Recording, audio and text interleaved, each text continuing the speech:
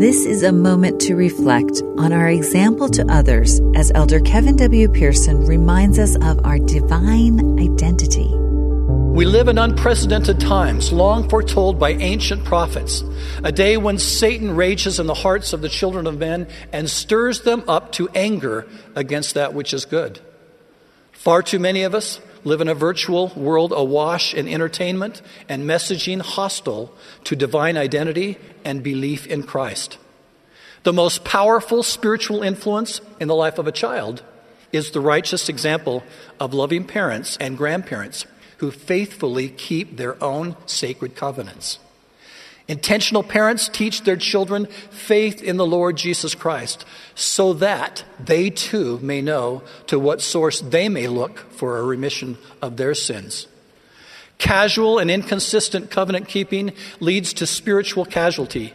The spiritual damage is often greatest on our children and grandchildren.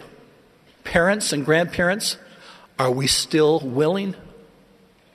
President Nelson has warned that in coming days it will not be possible to survive spiritually without the guiding, directing, comforting, and constant influence of the Holy Ghost.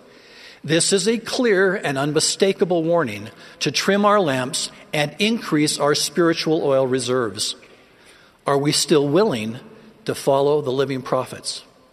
What is the level of spiritual oil in your lamp? What changes in your personal life would enable you to have the influence of the Holy Ghost more constantly? Today, as in the times of Jesus, there will be those who will turn back, unwilling to accept the price of discipleship. As harsh and hateful criticism is increasingly leveled at the Savior's church and those who follow him, our discipleship will require a greater willingness to straighten and strengthen our spiritual spines and heed them not. If our spiritual foundation is built solidly on Jesus Christ, we will not fall, and we need not fear.